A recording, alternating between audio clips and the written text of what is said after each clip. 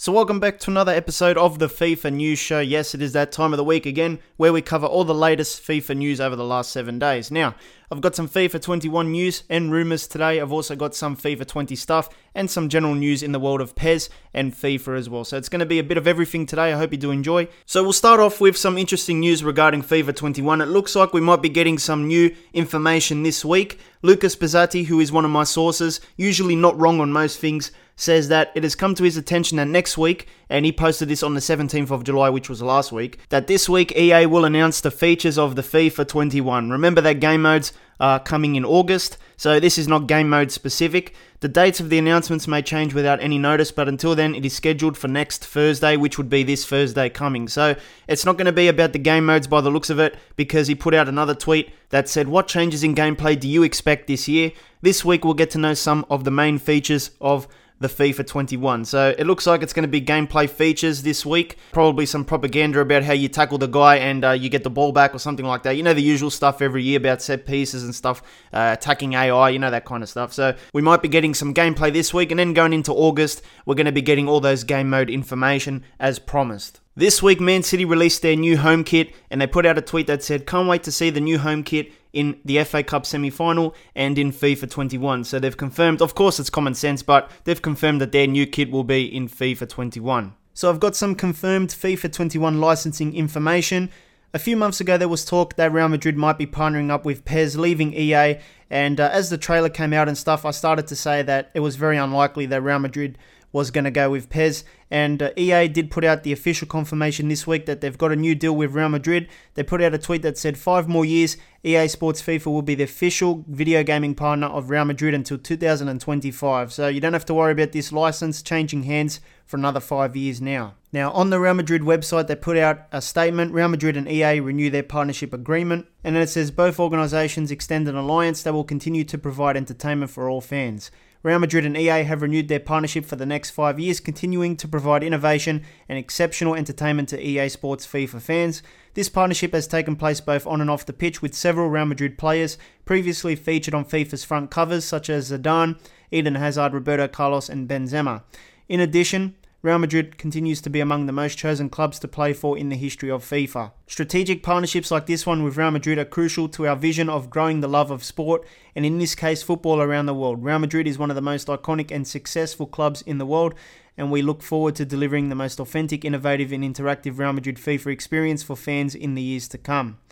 Emilio, Director of Institutional Relations at Real Madrid, said, "This renewal allows us to extend Real Madrid's reach around the world through the success of the FIFA franchise. We have a shared vision of delivering a unique experience, and this partnership will allow us to offer innovative ways to entertain existing fans and attract new ones." So pretty much nothing is going to change for the next couple of years now. What you saw previously with this deal between EA and Real Madrid is just going to be extended for the next 5 years. So you'll see exclusive kits, in-game promotions and stuff like that, including player faces and new scans. So Dinamo Zagreb this week came out and confirmed that the club will be in FIFA 21 and PES 21.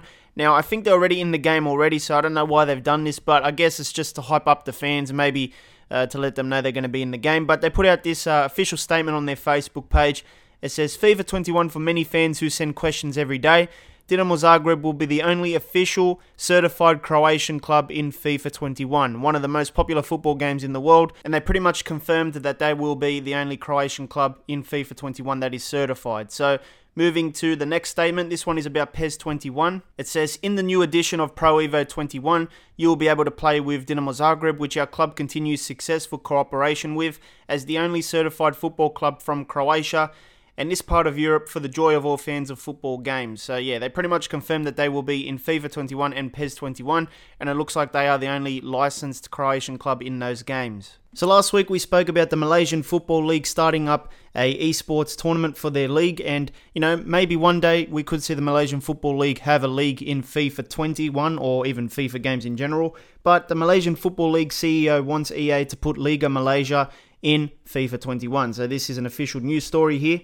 It says, around a month ago, the Malaysian Football League announced that they will be partnering with GamesBond to organise an esports football tournament in conjunction with the Malaysia Cup annual football tournament, which is the nation's oldest football tournament.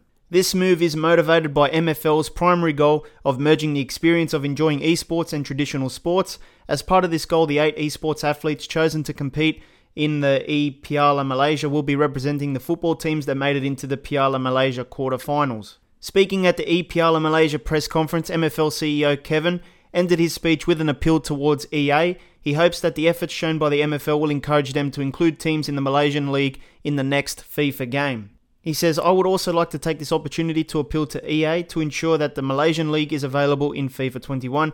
We're taking steps in the right direction. Please support us as well. And of course, with the EMFL, they're going to be playing FIFA 20, so that's why they want to partner with EA for the future.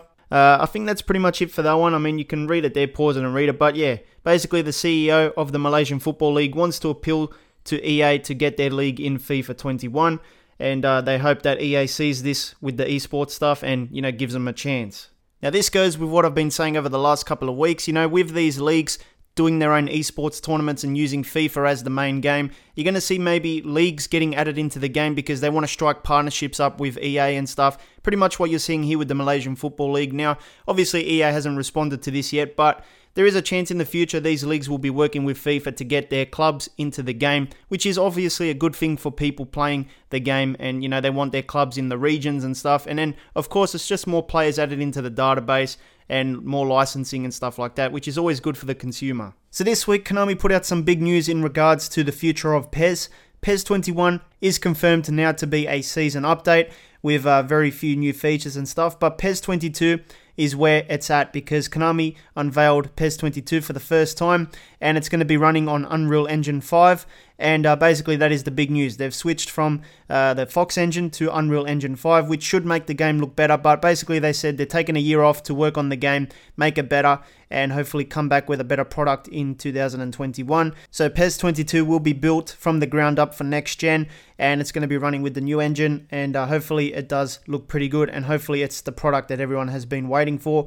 I mean, it's a bold move. It's a bit risky as well because PES 21 sales might not be that good, but I think it is needed, and hopefully they do deliver next year. Now, for those people interested in PES 21, I did do a video the other day about it, and it is coming out on September 15th. It's going to be about £25, and there's a few different bonuses and stuff that you can get when you pre-order and stuff. Right now, there's not much that they're offering. It's basically PES 20 with maybe one or two little things here and there that have changed. So not much. I don't think it's going to be worth it if you already own PES 20. So a few people have contacted me about this, and I've seen this floating around on Twitter lately, and it's a rumor at the moment. I don't know if this is confirmed or not, but a lot of people are reporting that the Paraguay Football Association seems to have signed a contract with EA, and apparently the Paraguay Soccer League will be in FIFA 21. As you can see with the tweet, this guy says that, there is a contract signed between the Paraguay FA and EA, and the league will be in FIFA 21, and FIFA has been focusing on South America. Now, of course, with the Libertadores stuff, yes, they have been focusing on South America, but